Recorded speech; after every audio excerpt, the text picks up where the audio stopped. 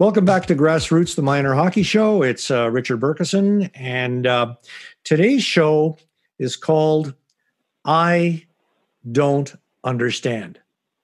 And it's all about ice time, benching, when to bench, when not to bench, why even bother benching, at what level should you do it. And I brought back from, where was he? Where is Greg? Is somewhere out in the wilds of Ottawa. I've got Greg Kennedy back on the line. Welcome back, Greg. Here we go again. I don't understand. You don't understand why I don't have you back? Why I have you back? I don't understand why I'm not on more often. What's the problem down there? We can arrange that. I have the technology. Okay. Okay. And yes, I am in Ottawa. Yes. We are in the off season. Confused there? No, not confused. We are in the off season in April, to say the least. To say the least. Yeah. And I don't know about you, but I get approached a fair amount either by phone or email or coaching clinics during the year about ice time, fair ice time, equal ice time. It's a huge issue, and I honestly have to say that out here in the GTA. I see more issues, extreme issues with benching kids at lower levels or younger levels than I remember seeing in Ottawa. I don't understand. It's sad, eh? It's sad. I don't get it, especially at the younger age groups. I think people don't seem to understand from a coaching standpoint why you would bench someone. What is the intended goal? What is the outcome you are looking for? And I think that plays into decisions in the first place. If there's a solid reason for it and everyone understands what the reasoning is, then maybe you can get some sort of benefit out of it. I get the impression that often coaches just make a knee-jerk decision and they just sit kids for 2, 3, 4, 5 minutes. I've heard stories from coaches. I had a phone call from a coach this season who was just beside himself because he didn't know what to do about his son's coach benching kids, including his own kid. There were a number of them benched for 6, 7, 8, 9 minutes, and then not letting them play in overtime, in some tournament or something. And I would agree with you that probably is you used the term knee jerk, but to me it stems from one basic mistake made early in the year. Every coach has a set of team rules, or at least should. And the problem is they outline those rules, make sure everyone understands these are the rules. Don't do this, don't do that. Make sure you do this, arrive at that time, whatever the rules are.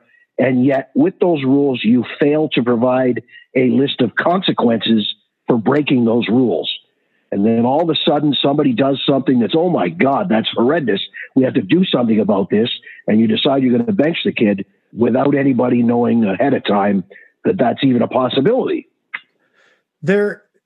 Most hockey associations, even without mentioning AAA, we'll say AA down and into house league and whatnot, most hockey associations have some kind of rule, however flimsy it might be, concerning fair ice time or equal ice time. Would you agree?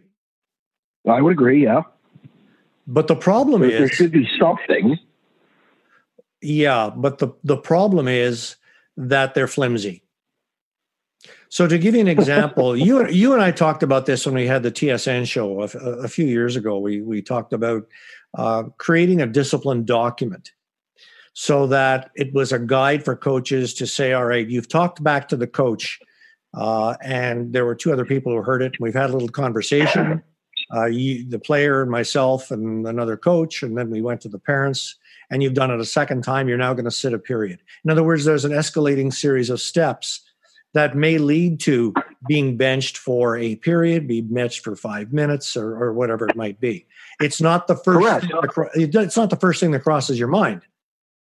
Yeah, there's consequences and they're laid out ahead of time. Right. Have you done that? Well, here's something that I've used in the past. We call it a benchable offense. There's a certain point in the season where things have been taught to an extent and practiced to an extent that now there's an expectation that the players should be able to execute without making the same sort of mistakes, or the same sort of mistake is a strong word, but it gets to a point where this is the expected behavior. And if it's not going to happen, then this is a benchable offense. And it's sort of a contract with your own players where even together in the room in a conversation with your team, you can talk about it and say, okay, fellas, what kind of suggestions would you guys like to offer for benchable offenses? And a lot of times your own players will talk about things like, he stays on the ice too long or takes bad penalties, fairly obvious things. But eventually, if you steer the conversation, you facilitate it properly, your players will start bringing up things from more of a tactical standpoint. If X doesn't do this in this situation, that's a benchable offense. And I've used that a lot over the years. Now, are you talking about, though, from the higher level perspective? Because the reason I ask, before you answer, the reason I ask is that are you not conflating benchable offenses regarding performance and execution as a player versus it's about execution. Yeah, behavior, self-discipline, attitude, talking back to the coach, swearing at the referee, throwing your stick across the bench, and those kinds of things, having nothing to do with whether or not you were in the right spot on the breakout. Good point. But and I know that I've shared with you before how I usually establish team rules. I let the players create their own rules. And we use a fine system of a loony or a toonie, depending on first offense, second offense, whatever. And I let the players make those rules. I usually divide them up into 4 groups of 4 with a captain kind of overseeing things and let the players come up with a list of arrival times and behavioral things and dress code and stuff like that. And then I let the players take responsibility for that and enforce it amongst themselves. Did you do that when you were coaching your kid in house league? In house league, we did establish a set of rules, not to the same extent that I did that I have in higher level, but with house league teams, for sure, I've done that with kids to teach them. We're talking about responsibility, we're talking about accountability, and those are lessons that you can teach to any level. Like, I think too many coaches get hung up when it comes to teaching players and how to talk to them. They get hung up on the fact that they're only house leaguers. I don't care if they're quote unquote only house leaguers. How old are they? What can they handle mature wise, based on their age, based on their intellect and their intelligence? That's what's more important than what level they're playing. A 12-year-old playing house league is no different than a 12-year-old playing AAA hockey. He still has the same level of intelligence and can be held to a certain level of accountability. I would argue too that all kids want to be led. They want proper leadership. They feel that, I think kids generally, unless the kid is a sociopath, but I think all kids are okay with being held responsible as long as it's reasonable. I would agree. Every kid is held responsible, be it in his home setting, in his school setting. There's responsibilities, there's timetables, there's things you do at certain times of the day. There are certain expectations of you from a behavior standpoint, from a work standpoint. So why can't you carry that into sports? Now, I have a theory, because I know you love hearing my theories. Oh, go, please. Okay. When I was throwing around this topic in my melon to determine, when we would do this, what we would talk about, I contacted a fellow I used to coach in Montreal many, many, many years ago in Pee Wee and Bantam. It was house league and sort of house league plus. What are you laughing at? What are you laughing at? Okay, this is some guy you coached in Pee Wee. Yes. So he's in an old folks home now? No, he's younger than me. So where does that? Okay. Yeah. Okay, go ahead. Sorry to interrupt. No, you're not. So it's not like I've never done it before. Right. I contacted Bobby because I just wanted to confirm in my own head that when I was coaching in my first, 6-7 years or so in Montreal, I don't recall ever benching kids. I just didn't. And so I asked him about it, and he says, no, you never, certainly the 3 years or 4 years that he played for me, he doesn't recall anybody ever being benched. And then something else dawned on me. If I look at the team pictures back then, there were like 11 or 12 kids on a team. Now, a lot less, right? Yeah, now there's 16 or 17. When you have 10 skaters or 11 skaters and one goalie, you're not benching anybody. Good point. So now teams have 9 and 6 plus 2 goalies. And there are some areas where they try to push the coaches into taking 9 and 5 or 9 and 4. Well, we don't have enough good defensemen. And my argument is you'll never have enough good defensemen if you go with 9 and 4. I say the same thing all the time. How do you think they're suddenly going to materialize at Bantam if you're not training them since Adam, you clowns? Right. Do you actually say you clowns, or are you just thinking it? I use that term affectionately often, as you know. Yeah. Okay. But to further your point, though, Berkey, even into today, I don't understand, guy. Oh, there it is. I don't understand. I just said it again. There. I've got 9 forwards, and I'm gonna bench a line for the third period. How do I expect these players to be able to perform for a 15-minute or a 20-minute stop time period with only 6 forwards? Like, come on. It's almost like watching teams pull a goalie in the NHL. You remember the NHL? We used to have that. It was a league that played pro. It was on TV a lot. Cool. Where teams pull the goaltender with 2.5, 3 minutes to go, and they're down 2 goals because some miracle is going to happen. I don't know what the success rate is, but when you're down 2 goals with 2.5 or 3 minutes to go, it can't be that good. But coaches are doing it in minor hockey.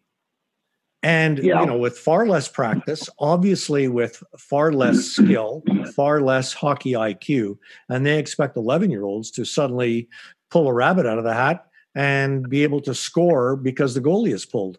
So they pull the goalie, and they've got their best 4 forwards on the ice, and they burn the crap out of them for the last minute and a half, and nothing comes of it. Okay. We're supposed to be talking about less players on the ice, not more.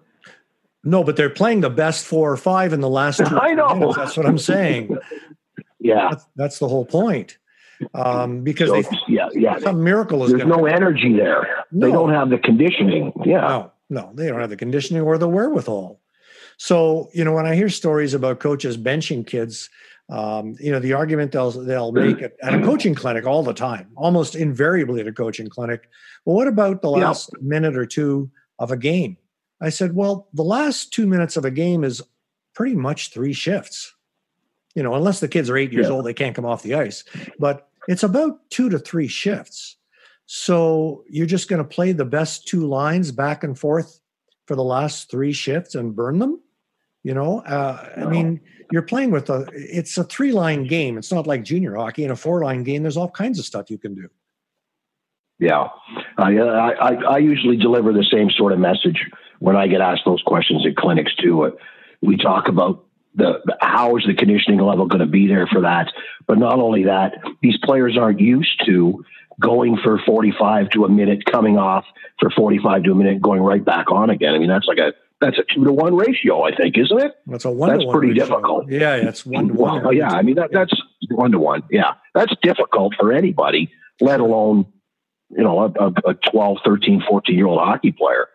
But that's something you face all the time, especially some of your listeners who are coaches will get it from parents. They want you to shorten the bench. Well, we don't have the talent or the conditioning level to be able to do that. So what if you do have the talent? What if you do have a team that's got, let's say, 6 or 7 forwards who are clearly head and shoulders above most of the other kids in the league? You've got maybe 3 really strong. In other words, you've got one of those glorious teams that we get once in a blue moon. Ironically, I've had that. Yeah, well, so have I. Where you go, no matter who I put on, something good is going to happen. But usually, I will do something like that earlier, like you mentioned, 2.5 or 3 minutes left. I've gone to, start of the third period. You're down by a couple goals. Go to what is quote unquote your third line and say, hey, boys, I just want to give these guys a couple minutes here and see if they can't get us back in this game, and then go, 2 lines for a few minutes. But again, that's from the AAA perspective.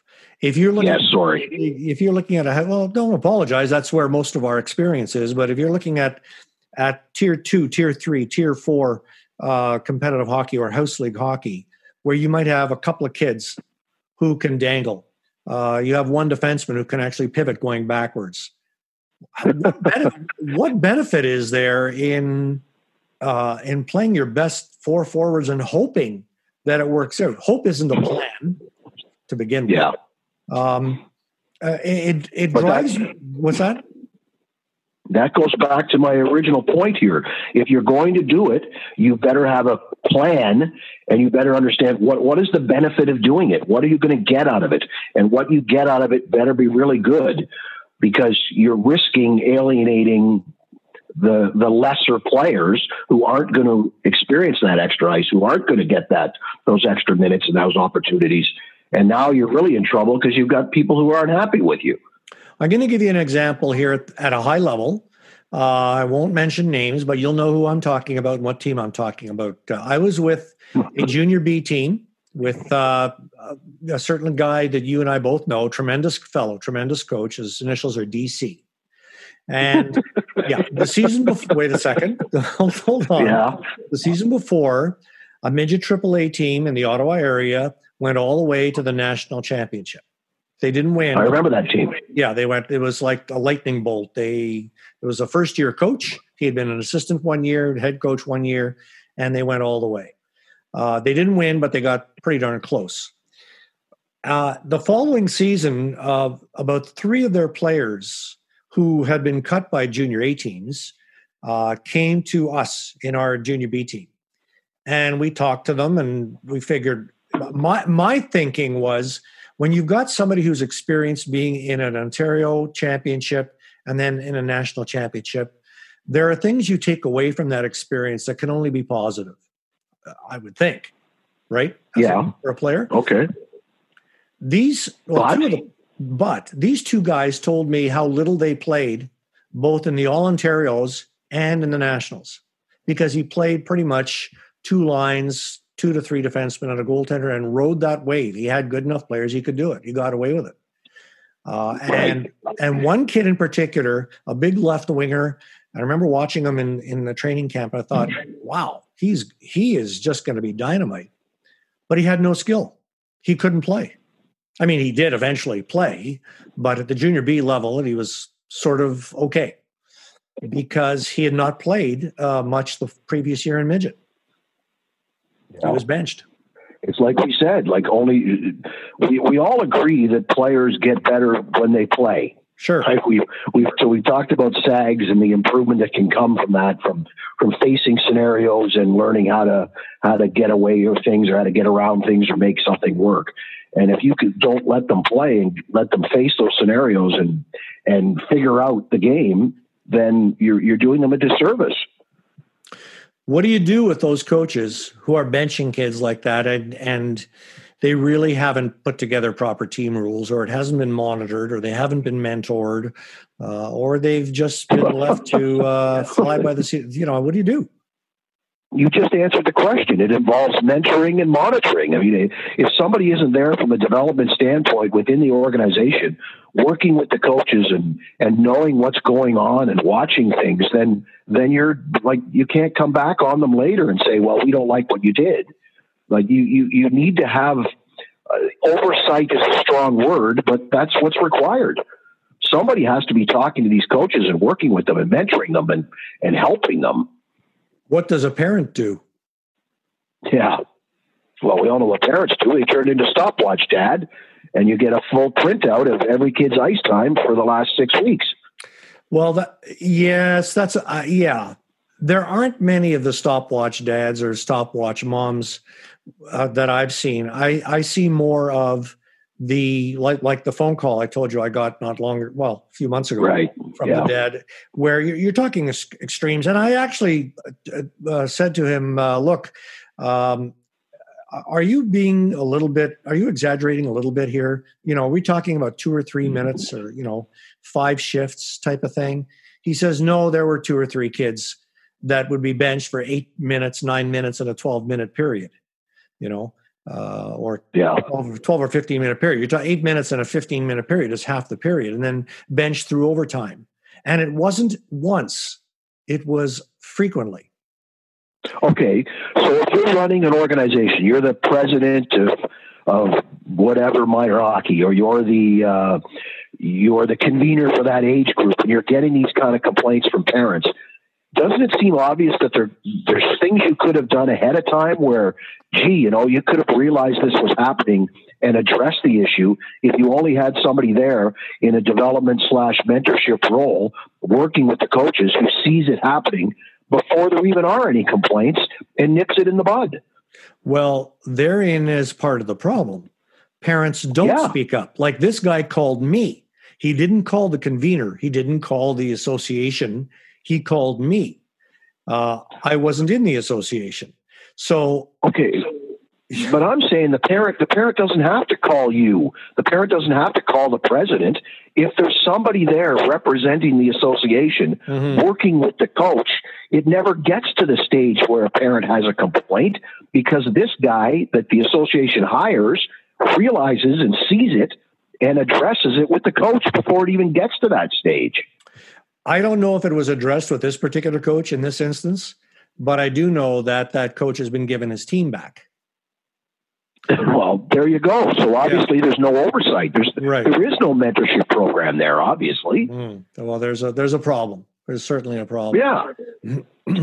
But, so then you've got to try to figure out a way to, let's face it, half the time when you're dealing with coaches and trying to establish behaviors and norms with coaches, a lot of it is trying to convince coaches. You're trying to sell coaches. Like, that's not the way you should be doing things. You should be doing it this way. And if you're coming up against some sort of a hard ass, you're going to have a tough time convincing the guy that what he's doing isn't right.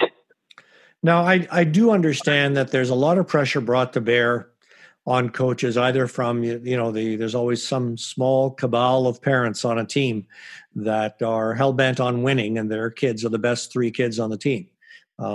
Or the coach himself is a little bit too competitive, doesn't quite get that he's dealing with 10-year-olds or 12-year-olds, tier 3, tier 4, house league selects, all-stars or something. And he's got to be reined in. If he's not prepared to be reined in, I don't want him around. I would agree. So if I'm the mentor there, I'm going to come to the conclusion that this guy can't be worked with. And even if he could be worked with, he's probably not the kind of guy we want around.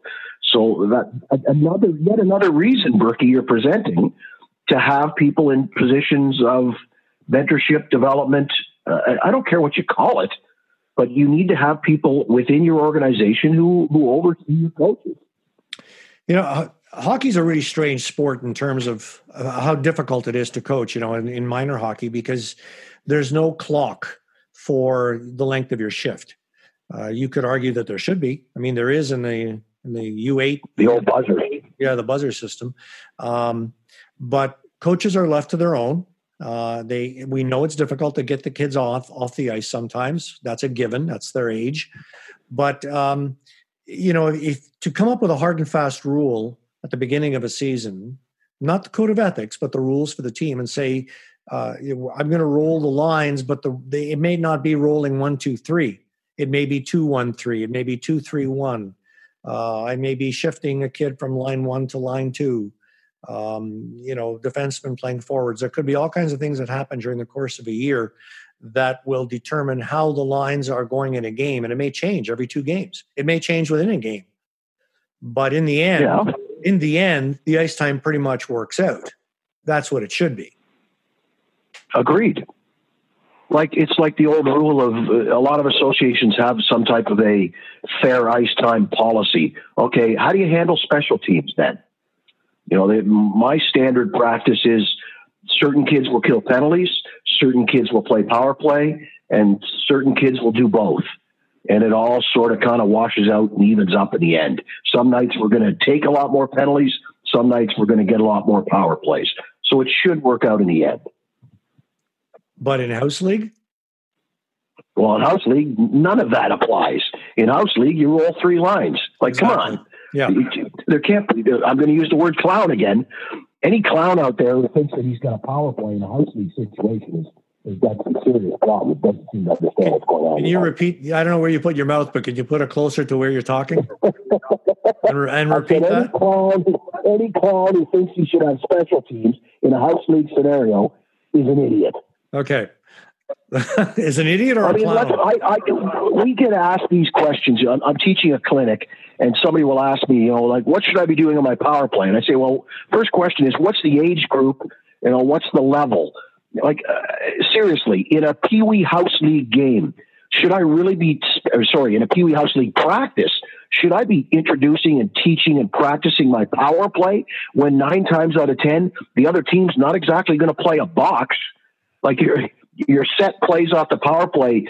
I kind of need the other guys to be the Washington Generals and do what they're told so that we can execute our little plays. Yeah, right? the Washington. Could you please educate our listeners as to who the Washington Generals are?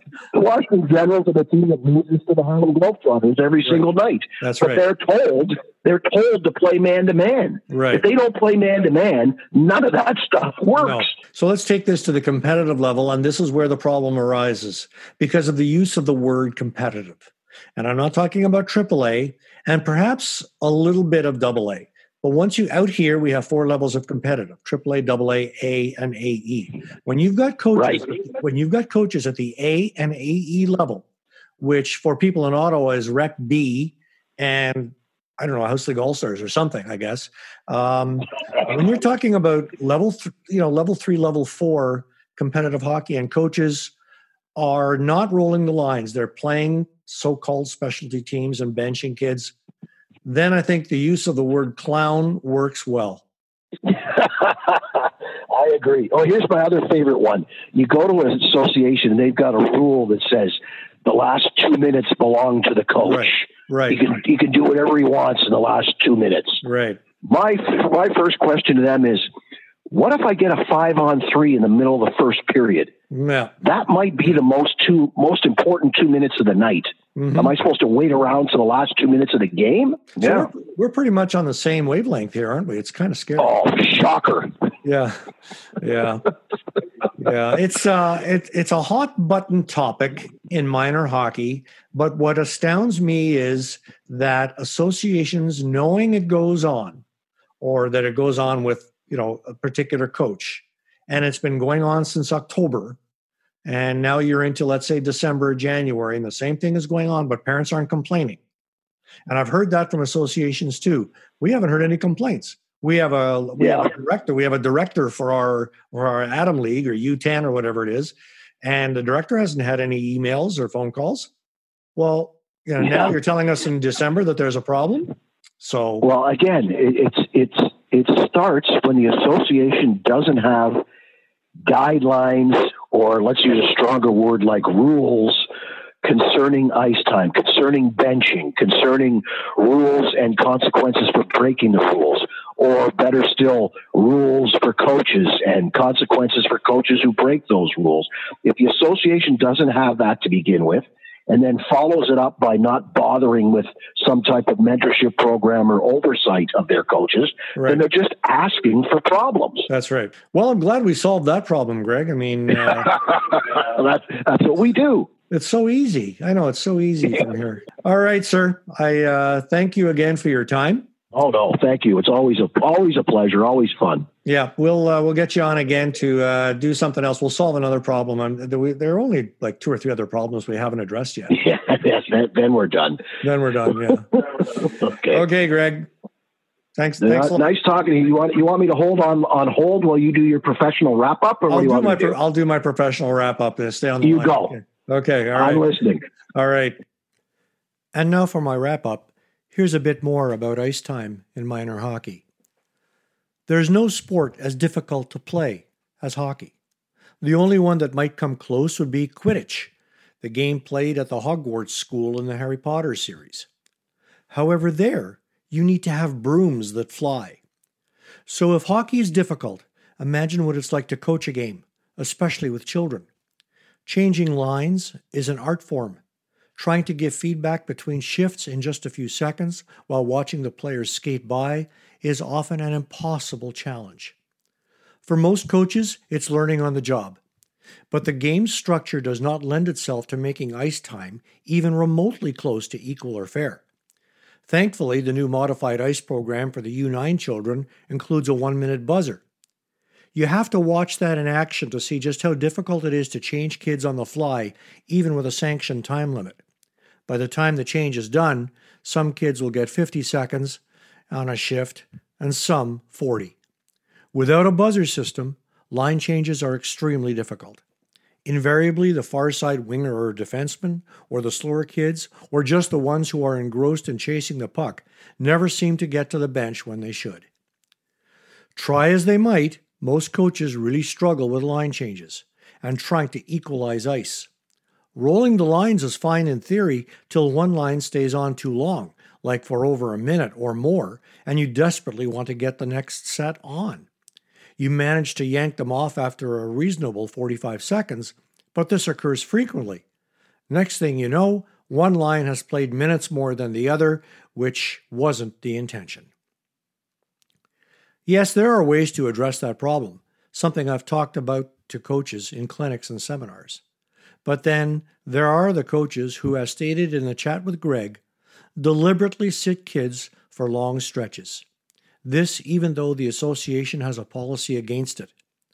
Not all coaches are well-meaning. Not all coaches know better. And not all coaches should be coaching minor hockey.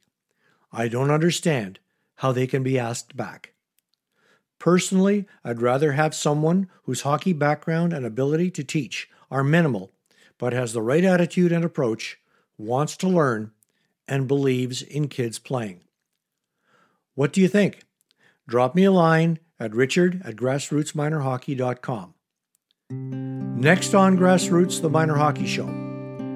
What's it like to be a goalie parent? Thanks for listening.